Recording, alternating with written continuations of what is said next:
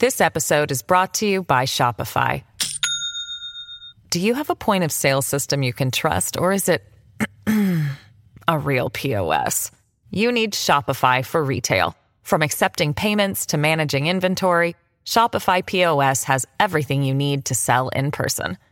Go to shopify.com/system, all lowercase, to take your retail business to the next level today. That's shopify.com/system.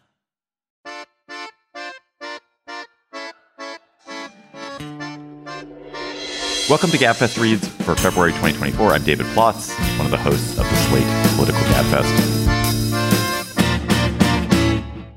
Kiley Reid's new novel, Come and Get It, is a funny, sneakily tense story of a college dorm at the University of Arkansas in Fayetteville.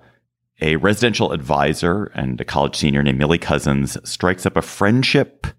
I use that term in quotes. A friendship with a visiting professor, Agatha Paul, who wants to eavesdrop on students in the dorm for an ethically dubious research project that she's working on. Come and Get It explores what happens when Millie and Agatha and the students in the dorm, notably two young women who are suite mates, Kennedy and Tyler, or Tyler, start interacting and spying on each other and pranking each other and fantasizing about each other, and above all, using money and the threat of money to warp how they interact. Come and Get It confirms what Kiley's glorious best-selling first novel, Such a Fun Age, suggested, which is that she has the best ear for actual human speech of any American writer.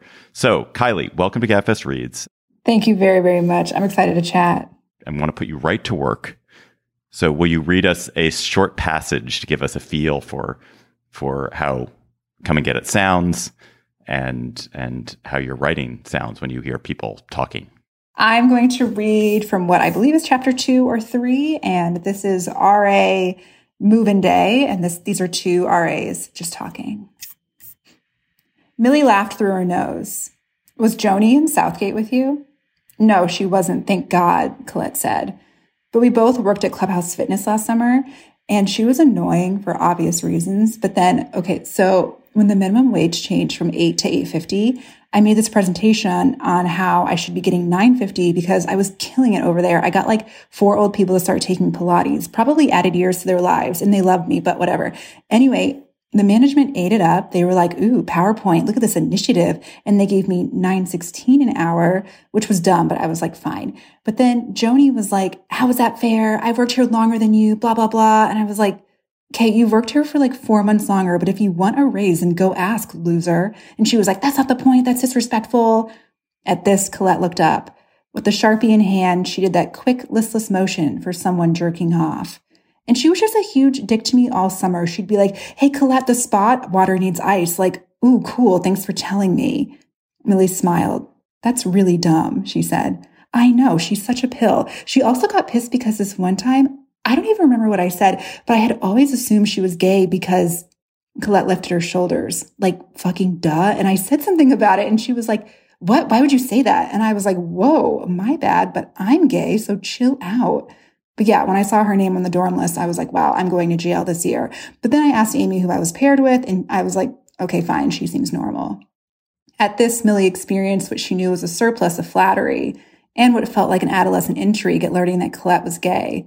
In order to not draw attention to Colette's gayness, something she hadn't considered one way or the other, Millie picked up another sheet of cards. I'll stop there. That's so great.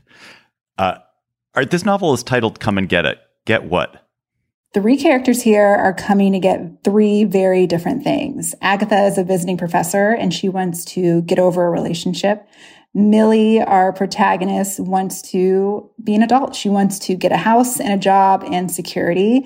And Kennedy is a transfer student, and she's looking to start over. So you're in Ann Arbor, but this novel is very, very much set in Fayetteville, which is a town, a city you lived in for a year, I think, from reading about you. Yeah. Yeah. So, and the town is very much a character in the book. What about the University of Arkansas and its students and a dorm did you think that's going to make a great book? Why there? Why a dorm there? Why those students? There were a few things. I knew I wanted to write about young people and money, and the setting of a dorm seems like a hothouse to explore how students navigate money and think about money, all while they're living in these little boxes right next to each other. I think colleges are really interesting because for most Americans, if you go to college, it's a strange, walkable utopia that you're living in for 4 years. You have all this leisure time. You can change your major and go join an improv group and see your friends down the street and just walk to your grocery store. It's fantastic, but it's also kind of like a mall in that it's this superficial promise of a future wherever you go. And very quickly, when you lift up the edges, you see that everyone is coming in from very different socioeconomic backgrounds and is dealing with different competitions within their own families and where they can go as a person. So I was really intrigued to focus on a dorm because that's where you're learning how to be an adult for the first time in many cases, and you're by yourself and learning if you're gross or weird or not. So that was really intriguing to me. And lastly, I was teaching at the University of Iowa when I started writing this, and my students would say things that were so strange and bright and funny, and I wanted to keep their voices in my head for a little bit longer. Let's stick on that, because I do think what makes your writing so singular and so distinctive is that you have an incredible ear, and I'm envious of it as someone who's been a writer for some of my life and never had an ear like that. How do you listen? How do you create these voices in your head? It's a bit of a game because as I'm sure that you've done, if you've transcribed anything because you've recorded something, you very quickly realize that we do not speak chronologically. We go off on tangents. We say, and like, and oh my gosh. And there's a lot of things that we're doing in between the things that we're actually trying to say. So while I'm writing, getting hyper realistic dialogue is really important to me, but it becomes a game of doing three things. And one, it's showing characters for the majority of the book at the top of their intelligence, showing their best selves of what they think is their best self. And number two, it's making sure that their best self still isn't grating to a reader. When I'm doing interviews with students and getting inspiration, they may say like or in the thousands. And so I want to include some of those likes or but I also don't want to make fun of those students. This wasn't a satire this time around, but I want to make it true. So there's a lot of give and take there. I also think just being a writer, you need to put yourself in the position of being a listener and writing down something exactly the way you heard it. That's the kind of things that I like to read. Why do they have to be at the top of their game? Why is that important? I think it's important to be a democratic and generous writer. Otherwise, you look like you're making fun of your characters. And I think every character can be interesting depending on the different light that they're in. And I'm just not really super interested in fiction that says, look at these dumb kids, especially because they're not dumb. I want to see them at their best. And then later when they make mistakes, those mistakes hit a little bit harder. I guess I also feel like there's a conjuring act here because, as you said, you wrote it in Iowa, or maybe you thought about it in Iowa. You have lived in Philly. You've lived in Ann Arbor since you were in Fayetteville. But you're conjuring up people who are just mostly Southern, certainly are the kind of students who would be at University of Arkansas at Fayetteville. How do you get back to them when you're not with them? I do a lot of interviews when I'm writing. And this time around, I had a research assistant, and that was incredibly useful. So I interviewed probably formal interviews, about 30 people, and then maybe 20 others on top of that, of just making sure I was getting things absolutely right. So I interviewed some old students, some of my friends' students, people who went to Arkansas, people from Chicago, baton twirlers. I interviewed a number of people. And people always ask me, how do you get people to tell you things? I'm sure you know, people just like talking about themselves. And people were very gracious to me, and I'm really thankful for that.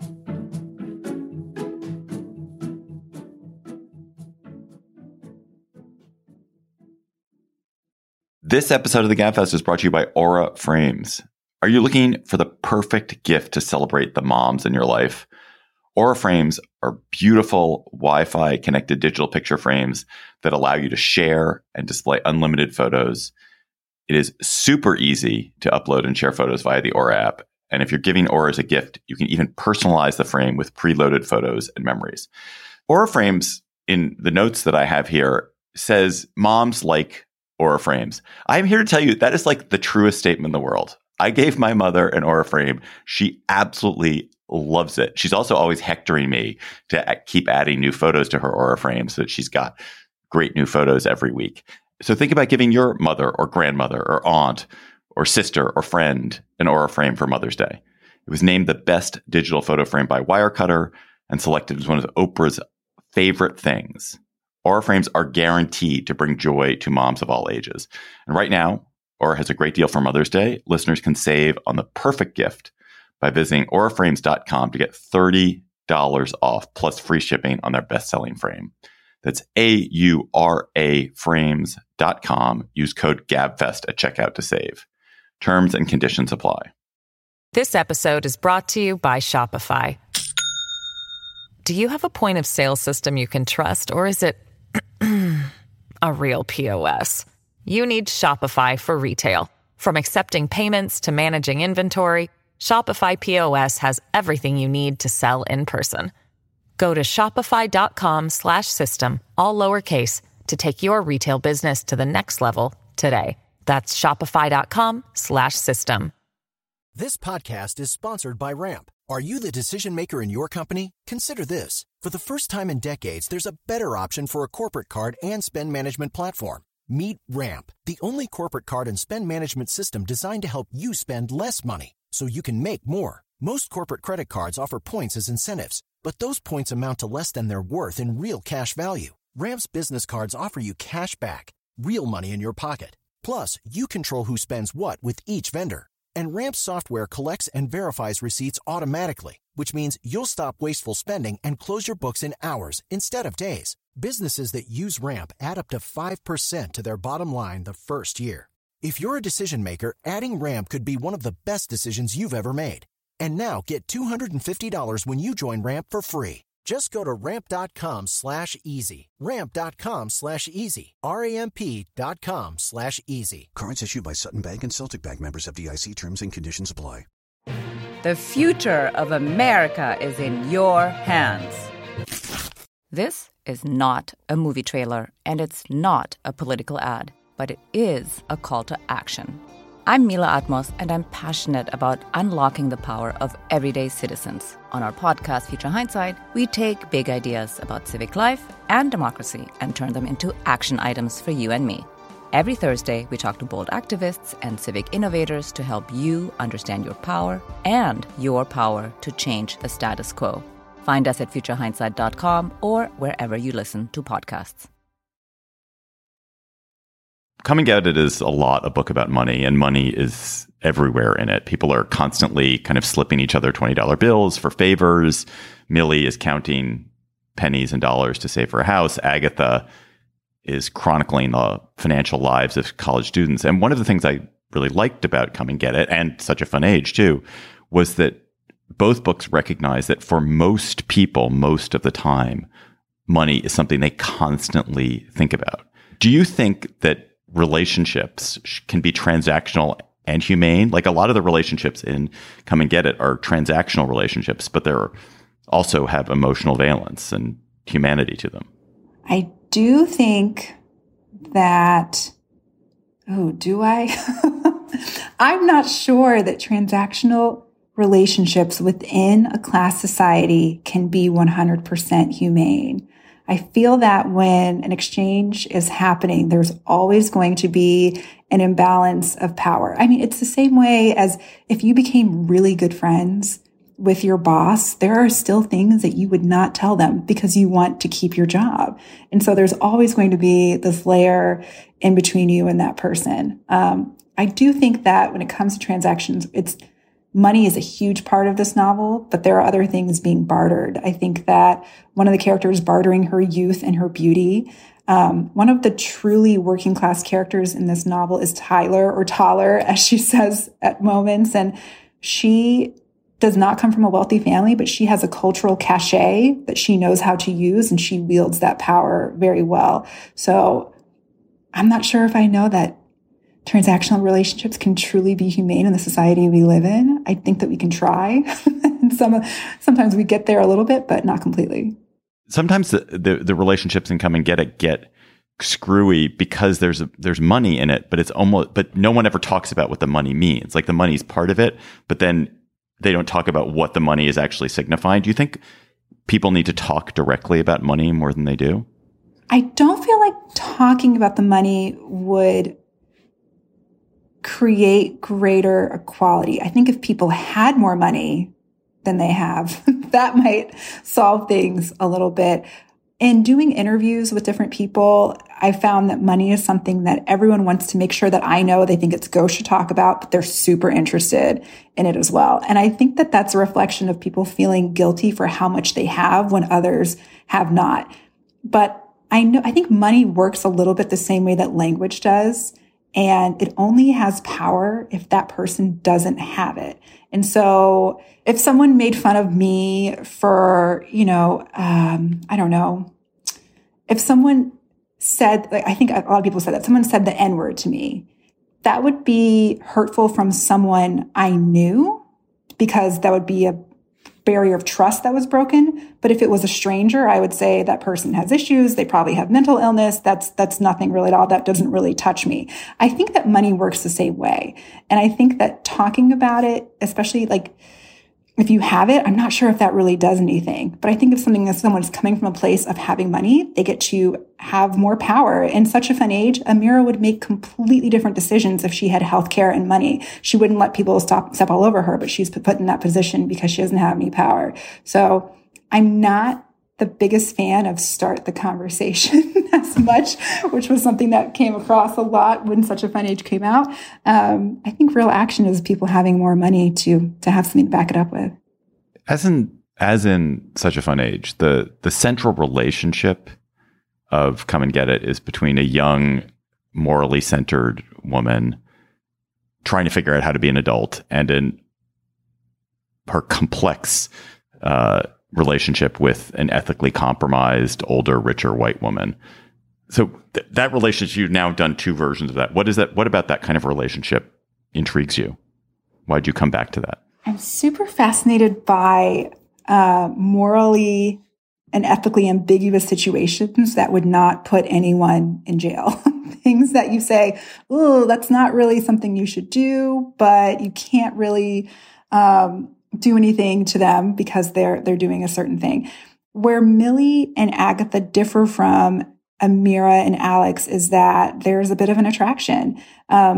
Millie is really intrigued by who Agatha is, how she talks, what she looks like. And Agatha wears a lot of money on her person in the simplicity and minimalist style that she has. And Millie is really attracted to that.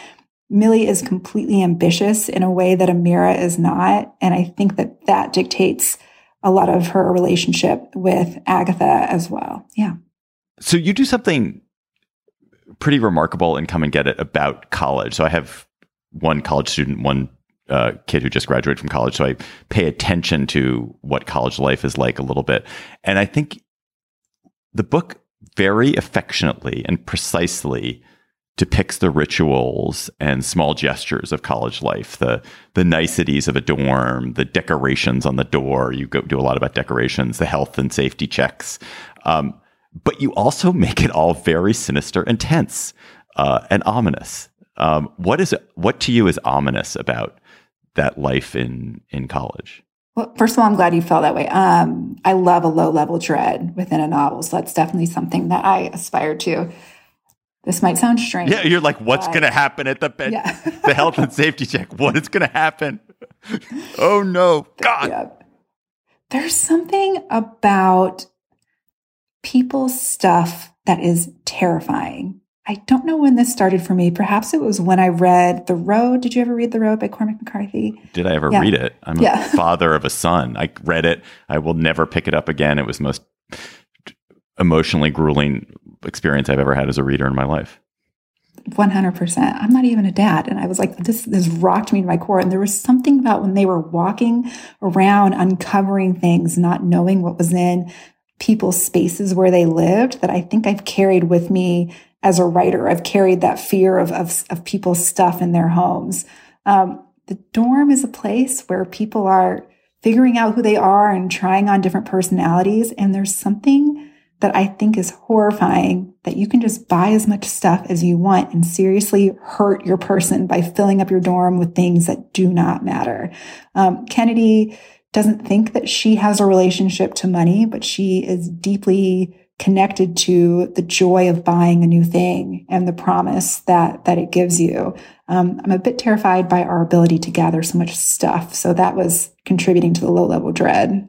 When I was moving out of a house I'd lived in for 20 years, I was like, man, I don't really understand why there's literally a dumpster full of garbage in the house, which looked like a clean house. And then you start to realize, like, every week you bring in maybe 5 pounds worth of stuff and you take out maybe 3 pounds worth of stuff.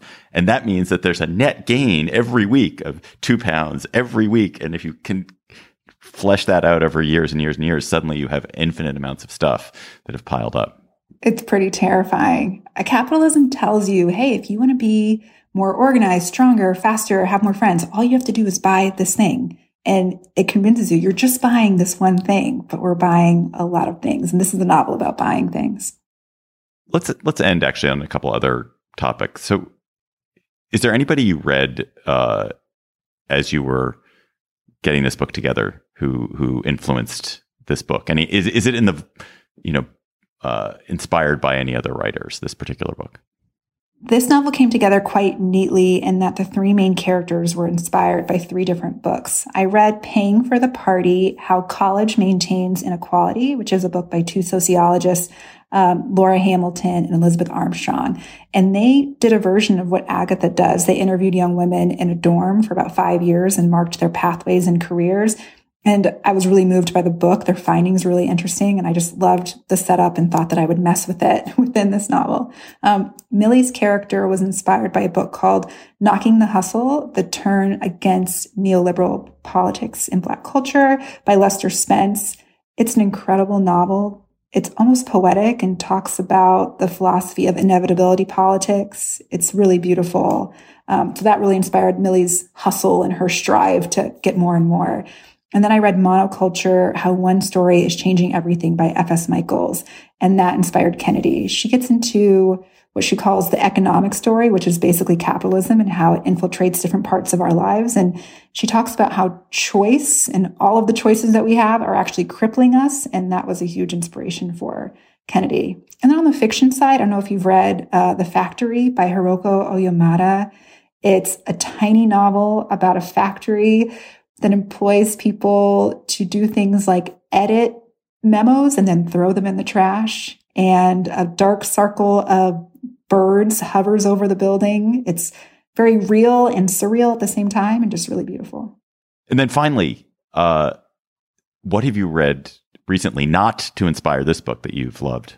Recently, what have I loved? I read This Other Eden by Paul Harding, who was one of my professors at the Iowa Writers Workshop.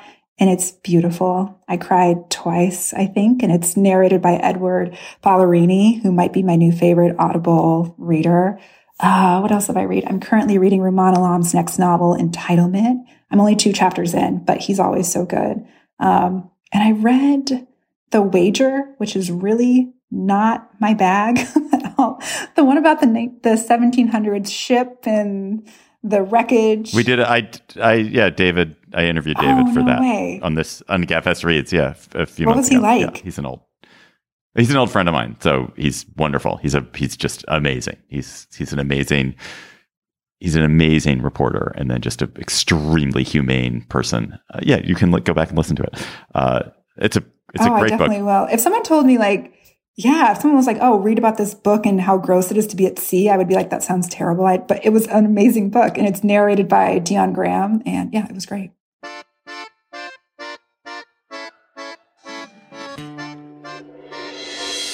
Kiley Reid's novel is Come and Get It. It is out now, and you should go and get it. Kiley, thanks for joining us on Gabfest Reads. Thank you so much for having me.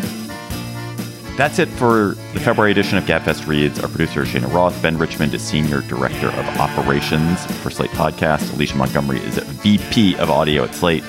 We'll be back next month with another edition of Gabfest Reads. Until then, John and Emily and I will be back in your feed on Thursday with a new episode of the Slate Political Gabfest. This is Dahlia Lithwick, host of Slate's legal podcast, Amicus. If you're listening to this show, you might be interested in Amicus's live show that we're hosting in Washington, D.C. on Tuesday, May the 14th. My colleague, Mark Joseph Stern, and I will be talking to some amazing guests, including Sherilyn Ifill and a sitting state Supreme Court justice, all about how originalism, a relatively recently invented way of interpreting the Constitution, has taken over the Supreme Court and radically reshaped the law. It's been doctrinal rocket fuel for the conservative legal movement and facilitated the rolling back of abortion rights, the expansion of gun rights, and the obliteration of the separation of church and state. And as another wildly consequential Supreme Court term careers to its end, the court's originalists are on a tear. But there's something you can do about it, and we hope you'll join us in D.C. on May 14th to explore the possible pathways out of the current situation. Go to slate.com/amicuslive for tickets.